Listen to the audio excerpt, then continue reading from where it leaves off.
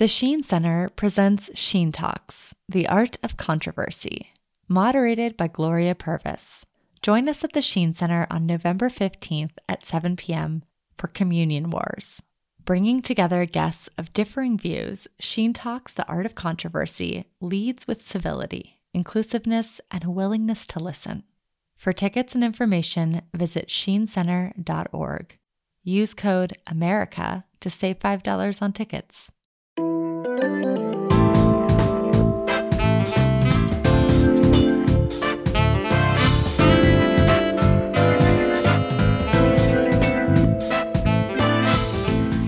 Welcome to the Gloria Purvis podcast, where we talk about the issues in the Catholic Church and in society that matter to you and to me, and I'm glad you're here to have that conversation with me. My guest today is Professor Greg Hillis. Greg Hillis is Professor of Theology and Religious Studies at Bellarmine University in Louisville, Kentucky. In the last few years, he has turned his attention to the life and writings of Thomas Merton, the famous Trappist monk from Kentucky, whose literary estate is housed at the Merton Center at the university. In addition to teaching a popular undergraduate course on Merton, Dr. Hillis has written both academic articles and popular articles on his life and thought. He has also delivered lectures around the United States on Merton's theology. His book on Thomas Merton, Man of Dialogue, Thomas Merton's Catholic Identity, is published with Liturgical Press. He is currently working on a book-length biography of Father August Thompson. I wanted to talk to Professor Hillis today because November is Black Catholic History Month, and I wanted to expose people to Father August Thompson and to his relationship with Thomas Merton, the monk, and his experiences as a Black man, a Black Catholic priest in the United States, and Father Thompson's experiences and analysis on the ills in the church vis-a-vis racism. Father Thompson actually entered the minor seminary, that's a high school seminary, of the Divine Word Fathers in Bay St. Louis at 15 years of age. I just think that's amazing. And then he became the first Black priest ordained for the Diocese of Alexandria. He was not allowed to be ordained in his home diocese, in the Diocese of Lafayette, Louisiana. So he was ordained in the Diocese of Alexandria. Father August Thompson, to me, frankly, is a saint in the making. And we need to know his story of love, his story of really being what the community needed, a reservoir of hope, a courageous and fearless defender of his people, and a kind of self-sacrifice that could only be made possible, I think, because he was a priest, because he was an unmarried celibate without children, was he able to give himself so fully and freely to serve the Black community, and also to be able to withstand a lot of the abuse that he received at the hands of the white community in Alexandria, Louisiana, including death threats from the Klan. And he had a cheerfulness about him. He was like, if they get me, at least I'll die young, or something to that effect. And I think you should know who he is and maybe consider a lot of Merton's analysis of the white liberal vis-a-vis racism, because it does, I think, impact how Father Thompson struggled, I guess, in dealing with his own bishop. And also to really examine how the sin of racism concretely impacted and impacts the life of Catholics in the United States. So I'm excited about this conversation that I have with Dr. Hillis, and I hope you learn a lot from it.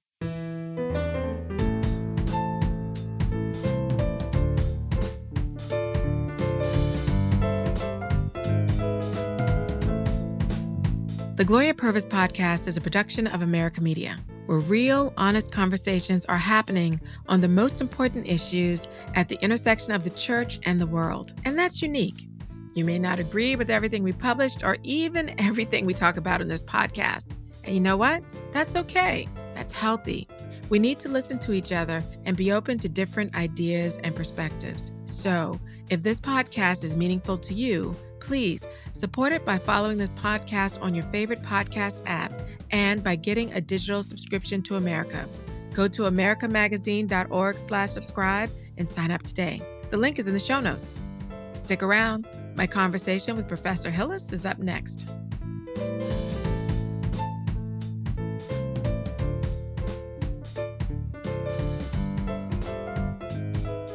Professor Gregory Hillis, welcome to the Gloria Purvis podcast. I'm so happy to finally have you on the show. Thank you. I'm glad to be here. You know, you've done some amazing writing about Thomas Merton and Father August Thompson. Probably a lot of people have heard of Thomas Merton, the monk, but may not be familiar with Father August Thompson. You know, Father August Thompson, from the things that I've read about him, I'm getting a little choked up here, was a true priest of God, in my opinion, especially how he still cared for these souls who vehemently hated him because he was a Black man. And I think one of the things that he talked about, I think somebody said, well, how do they see you down there, the white Catholics, I guess? He says, as a Negro first, as a Negro second, and then third as a priest, something along those lines. And so I know when you've written about Father August Thompson, you've referred to him as an oppressed Black Catholic priest. And I imagine to some people hearing that, they're like, what do you mean an oppressed Black Catholic priest, especially in the 20th century? I mean, he was in the 1960s. He lived until 2019. How could he have been an oppressed Black Catholic priest? So could you unfold some of that for our listeners? Sure. So Father Thompson, when he was a young man, felt a calling to the priesthood, and his white priest was very supportive, but his own diocese of Lafayette was not. The bishop was not interested in ordaining a Black man to the priesthood. He went to seminary anyways, and it was Bishop Greco of the Diocese of Alexandria who ordained him. He was willing to he was willing to accept Father Thompson as a priest in the diocese, and so he became the first Black Catholic priest in the diocese. Which diocese was that? This is the Diocese of Alexandria. Okay. Mm-hmm. Yeah. Given that you would think that maybe Bishop Greco and Father Thompson had a good relationship, they didn't. And part of that was because from Father Thompson's perspective, Bishop Greco was oblivious to the ways in which he and the Black Catholic population of Alexandria were treated, not only as second-class citizens within the society, but as second-class Catholics within the church. He was frequently left out of gatherings of priests, retreats, and whatnot. Father Thompson was. Yes, Father Thompson was, because he was Black. So I have to stop you right there. I mean, that to me is so scandalous and sickening. I mean, we're not talking the 1800s. We're not even talking the early 1900s. We're talking in the 1960s, which, by the way, I believe Father Thompson was ordained shortly after the bishops had released a statement on racism. And yet you hear these things, which to me would be so obvious to any shepherd, that my one Black sheep is missing from the fold of my priests when we get together. So it just, It is incredible. And of course, a number of white Catholics in the diocese refused to even acknowledge his priesthood. They wouldn't call him father. Mm-hmm. He wasn't allowed to say Mass at a number of white Catholic churches. He talked about how he was frequently felt very wary about going into the home of a dying white Catholic for fear that he would cause them to commit the mortal sin of racism when they saw him. You know, he wanted to minister to them, but he didn't want to minister to them in such a way that it could cause them to sin. That's a remarkable level of selflessness in the face of racism, explicit racism. And it also strikes me that he had a soberness about how pervasive that sin is in the diocese, right? That he's like, look, I already know these people are super sick, if you will, spiritually sick in that way. And while I want to come and minister to them, I realize their reception of me, because of how they are spiritually wounded by the sin, may cause them to, at the end of their life, commit this grave evil that further jeopardizes. I mean, that's a true shepherd, you know, in my opinion. And this is what ends up getting him in trouble with the bishop, is that he spoke out for Black Catholics in the diocese. Yeah. He said, you know, there are a number of things going on. For example, there was a white priest who was assaulted after Mass for giving Black and white kids First Communion together at the altar. And there was a clear demarcation between white and black parishes. And there was a sense, Father Thompson talked about this in an interview that he did with John Howard Griffin, Oh, yeah. who was a civil rights leader. He wrote Black Like Me, didn't he? He wrote Black Like Me, that's right. Right. He did an interview in a magazine called Ramparts, which was a Catholic literary and political review at the time. And Father Thompson talked about how, it was just generally understood that a Black Catholic was not welcome at a white Catholic parish unless the distance to their parish was too far. If it was too far, then they could come to the white parish, but they had to sit at the back and they couldn't go up for communion until all the whites in the congregation had gone up for communion. What an affront against God. Lord have mercy that in his own house, they are going to impose sinful human relations to say that some of you Catholics, while you may be Catholic, you got to sit in the back and you can't even receive until all of us. I mean, it's just such an affront against the Lord. And just, it's sickening that this was openly practiced in a diocese in the United States in the 20th century, Lord. And Alexandria was not the only diocese where this was taking place, of course. Right. And Father Thompson just said, think of that circumstance being something that would encourage Black people to want to become Catholic. Right. He saw this as a problem of evangelization and of the Catholic witness. I mean, the Eucharist is the sacrament of unity, and it was being weaponized to oppress, essentially. You have to say, under those circumstances, how do you expect any Black person to be attracted to a church like this? Well, and what bothers me most about the story is that, he gave this very detailed and heartfelt interview with John Howard Griffin. Yeah. And when it was published, Bishop Greco, he was in Rome, I believe for the Second Vatican Council. He sent a really harsh letter to Father Thompson, essentially saying that you owe everything to the church and you have betrayed her. That you have brought tremendous scandal to the church by speaking in the way that you have. And the reason why we have that letter is because Father Thompson was so bothered by the bishop's reaction to his interview, because all Father Thompson felt like he was doing was telling the truth. Right. And the bishop responded in this way, and Father Thompson wrote to Thomas Merton and included a copy of that letter and basically said, how should I respond? What should I do? I don't know what to do. And I have to tell you, when I was a while ago, when I came across this interview, this information, I just thought, wow, the bishop is straight up gaslighting Father Thompson. I mean, the scandal is not that Father Thompson spoke about it. The scandal is that it actually happens in the church by these white Catholics under the care of the bishop. And it was my understanding also that Father Thompson had, prior to this interview, had actually had conversations with the bishop himself about what was going on with Black Catholics. So it wasn't like the bishop didn't know. It's just now that the whole world, was going to know because Father Thompson gave this honest interview. So, yeah, and Bishop Greco, he gave lip service to, the issue of racism, but when it came to desegregating the Catholic schools in Alexandria, for example, he dragged his feet because he was worried about causing scandal to white Catholics. And that is one of those situations that is extremely frustrating to read. And imagine being Father August Thompson and experiencing that on the ground, having your own bishop not being a leader when he could have been. What Father Thompson did is, in the absence of white leadership, he stepped into that void.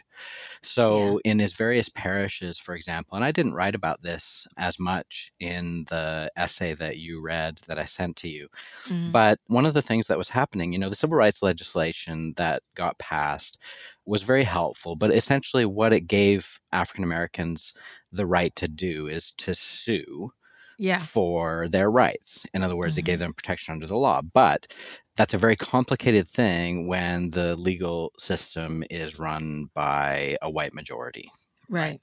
And so what was happening in his parish was that if a Black Catholic family, or they didn't even have to be Catholic, Father Thompson was just kind of a leader for the community as a whole.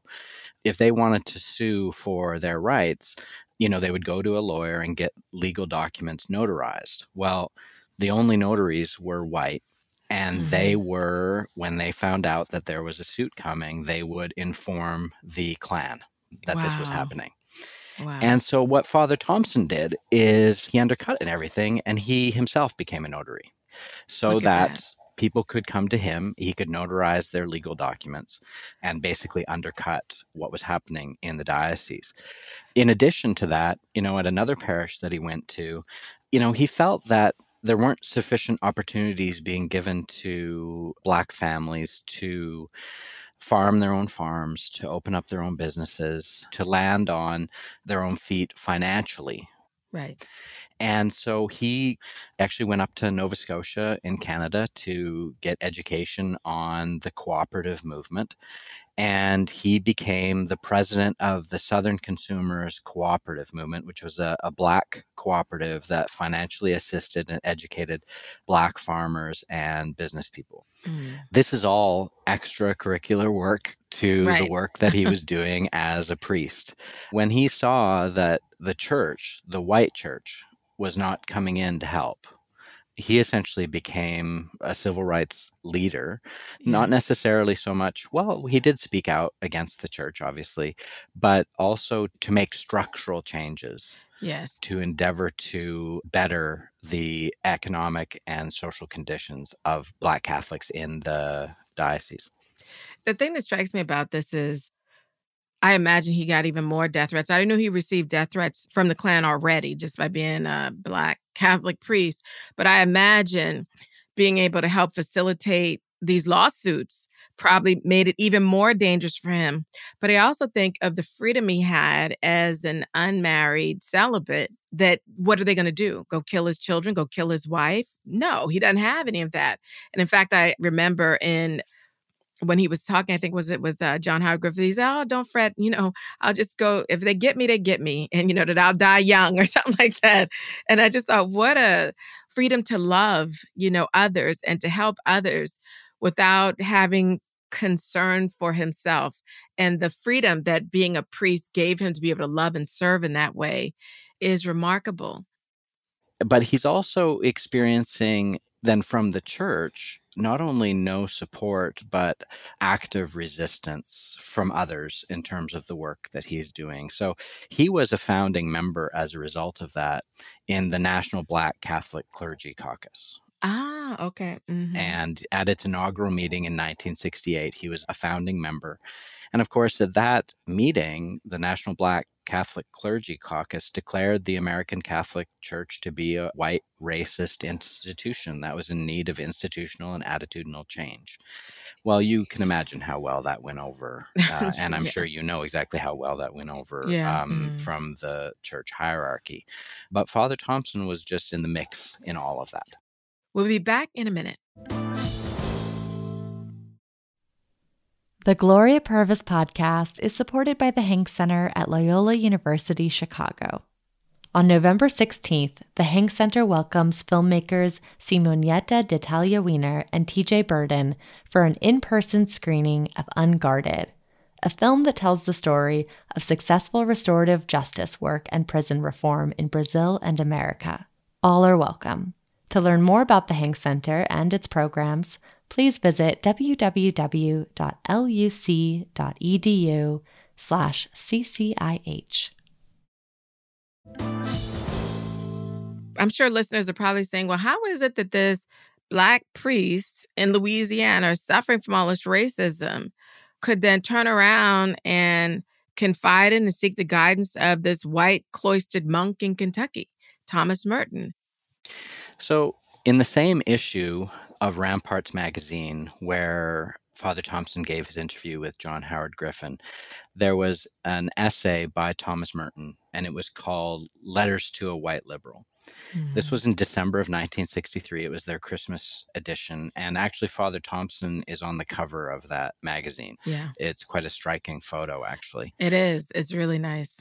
He's handsome man, too. Very, yeah. Very handsome, young, healthy-looking Black man on the cover with his Roman collar. I loved it. I loved the cover when I saw it. Yeah, it's incredible. And in this Letters to a White Liberal, this was really the first foray that Merton made in his writings on the topic of race. He's well known, of course, in his early writings. He wrote about prayer and contemplation. Of course, many people have read The Seven-Storey Mountain. And he does talk a little bit about race in The Seven-Storey Mountain. And then in his later years, a lot of people know about the writings that he did about the topic of war, as well as his interreligious dialogue, but less well known is his writings on the topic of race and the problem of racism. And his Letters to a White Liberal really contain a very nuanced critique of white American society as structurally and systemically racist. And this is in the 60s. He's saying this. Merton is saying this, and he's writing this.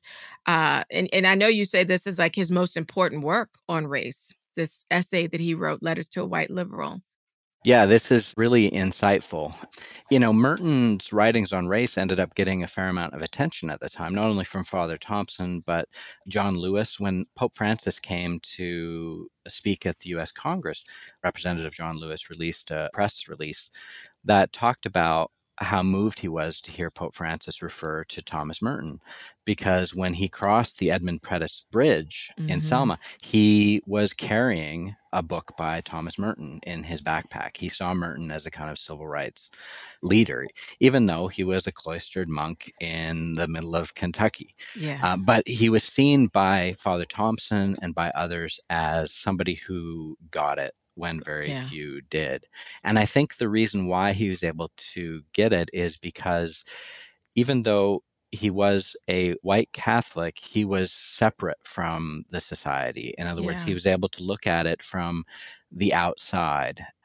When I talk about it with my students, it's a little bit like, when couples go to marriage counseling, they need somebody on the outside to be able to look in and see the kind of problems that those who are entrenched in it aren't able to see. And from his cloistered position as an outsider, he talks about it as being a guilty bystander, right? That he was able to sort of diagnose what was going on. And that's why Father Thompson confided in him. What was his diagnosis, like overall, high level, from, I think it's called The Black Revolution, Letters to a White Liberal, is the title of it. What high level, because I know he made many points in it, but what do you think of the key points that he made that, first of all, probably would shock folks, but also signal to people like Father Thompson that, he gets it?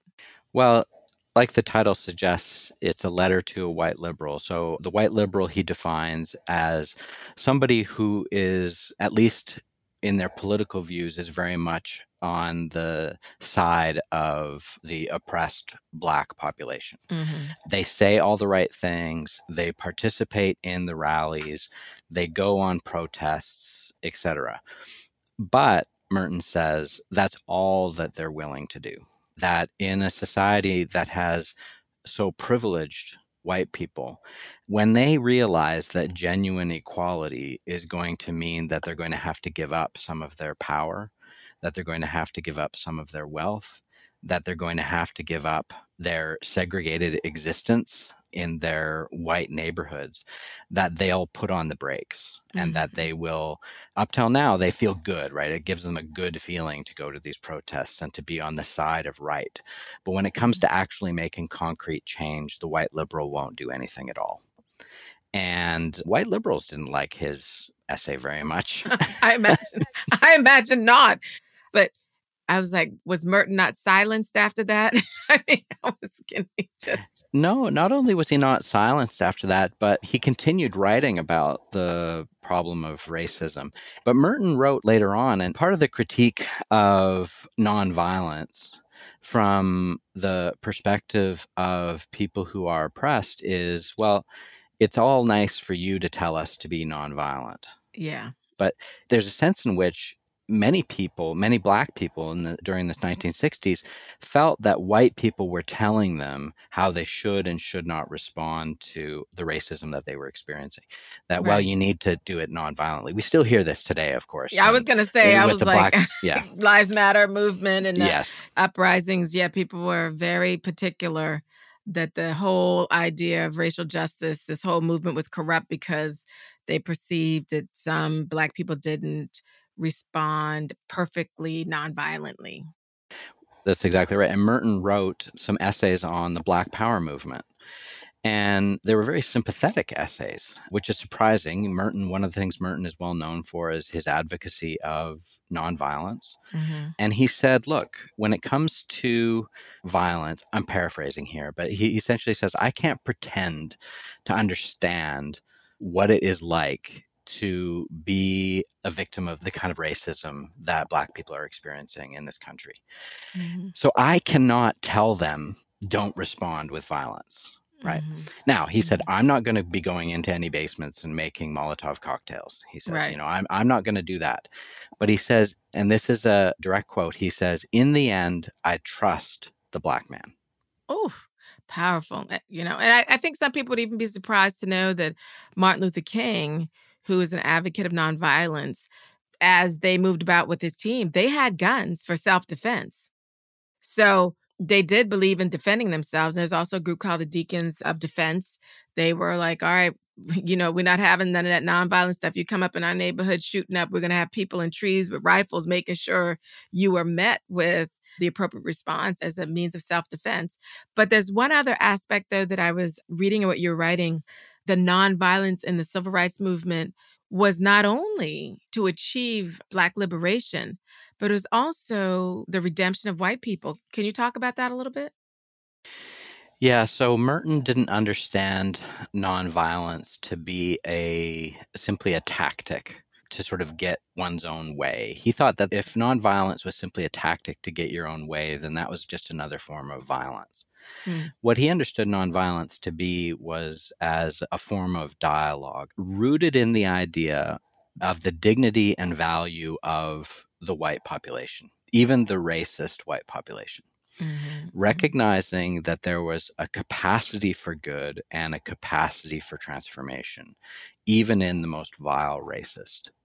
And so, Merton, this was in some of the letters that Merton wrote with Father Thompson and also in letters to a white liberal. He said, what the nonviolent movement is endeavoring to do is not simply to bring about sympathy for the Black population, but actually to bring about the conversion of the white population, that they need to be confronted by the sinfulness of the society itself and the sinfulness that resides in the hearts of so many people.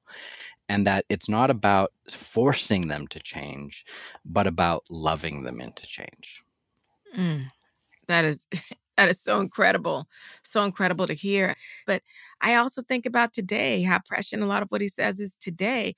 And he talks about the white liberals, goose stepping down, was it Massachusetts? And I was like, didn't we have that January 6th on Constitution Avenue, that you saw these people reacting in this particular way to their perceived loss of power because they thought the guy that they wanted in the White House, didn't win. And it's a guy who some people associate with white supremacy. And I had spoken with Professor Robert Pape actually on the show, and it was some of the people in that crowd, or the vast majority, were people who lived in diverse neighborhoods and perceived that there was a loss of power or standing for white people. Just astonishing. And Thomas Merton diagnosed that way back. But I'm curious, with you as a white person, a white man, encountering with Thomas Merton is saying about the white liberal and about racism in the United States, how did that strike you? Well, I have a kind of unique perspective in that I'm not from the United States. So Mm-hmm. I have American citizenship because my mother was American, but I didn't move here until 14 years ago. And I lived the first 30 or so years of my life in Canada.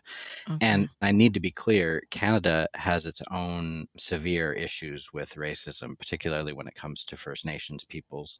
So I'm not at all suggesting that it was a racism-free society. Right. But I wasn't aware when I moved down here of what racism looked like on the ground. Mm. The segregation in Louisville is really quite striking. It is, I don't know if you've ever been to Louisville, but it is Yeah, I have. literally one road. It is 9th Street.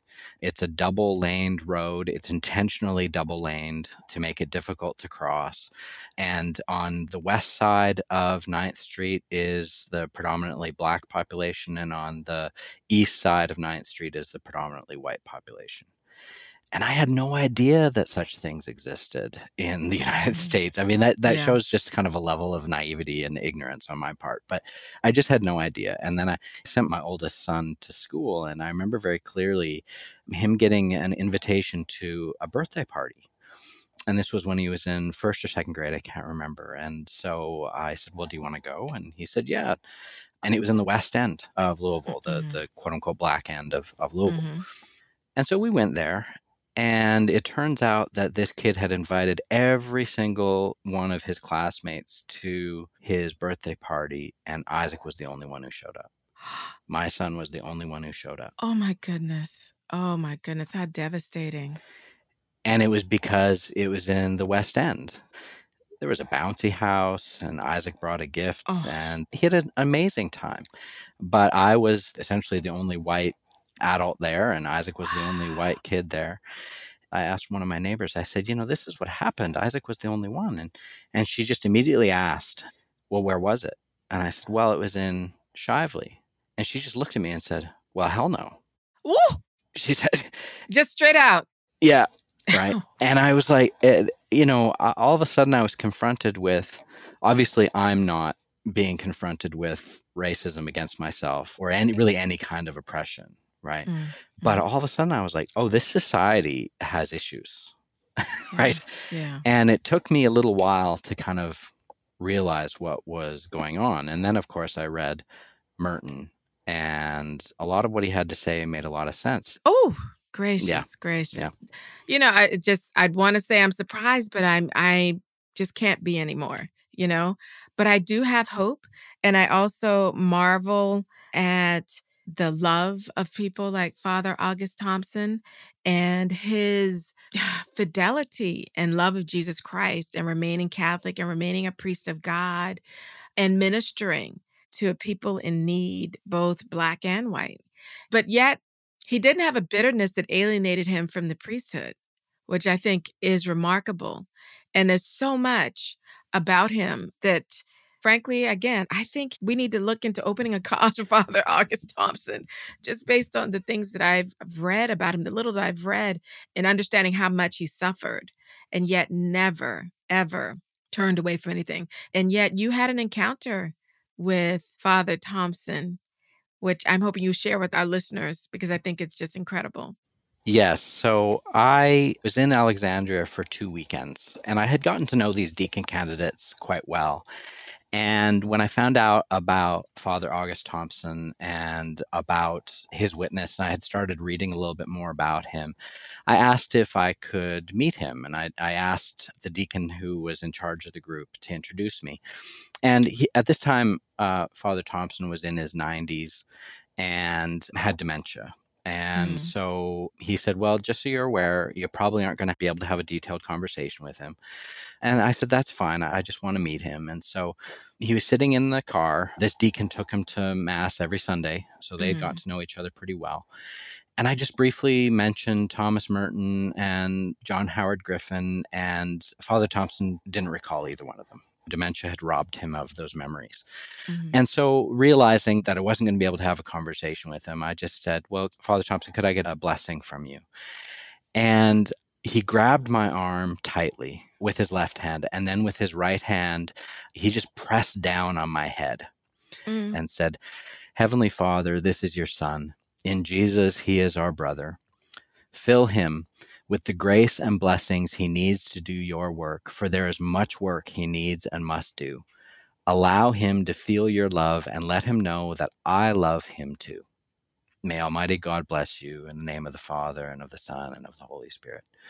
And it was the most beautiful blessing that I ever received. And he died the next year on August 10th, 2019. He was 93. Mercy. And you got to see the light of Christ, I bet, in his eyes. So he probably perked up right away. Oh, that is so beautiful. Thank you for sharing that story with us. So, Father August Thompson, we're going to remember him. And thank you so much for writing what you have about him and his relationship with Merton. And may it instruct us Catholics going forward, or any person of goodwill, of the work that we need to do to reconcile the human family. Yeah, absolutely. And my hope is to write more about him.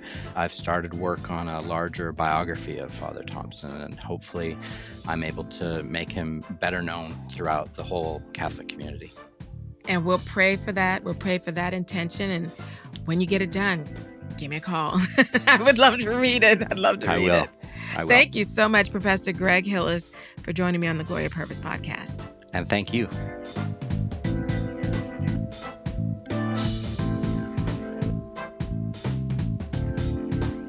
I'm so glad you're tuning into the Gloria Purvis podcast and journeying with me through these important and, well, sometimes challenging conversations. Please share this episode with a friend or family member. And be sure to subscribe to the Gloria Purvis podcast on your podcast app. Leave us a review if you can. I would love to hear from you. And by the way, you can also follow me on Twitter at Gloria_Purvis and on Instagram at I am Gloria Purvis. The Gloria Purvis podcast is a production of America Media. It's produced by Maggie Van Dorn and is engineered by Frank Tucson. You can learn more about America Media at americamagazine.org. We'll see you next time.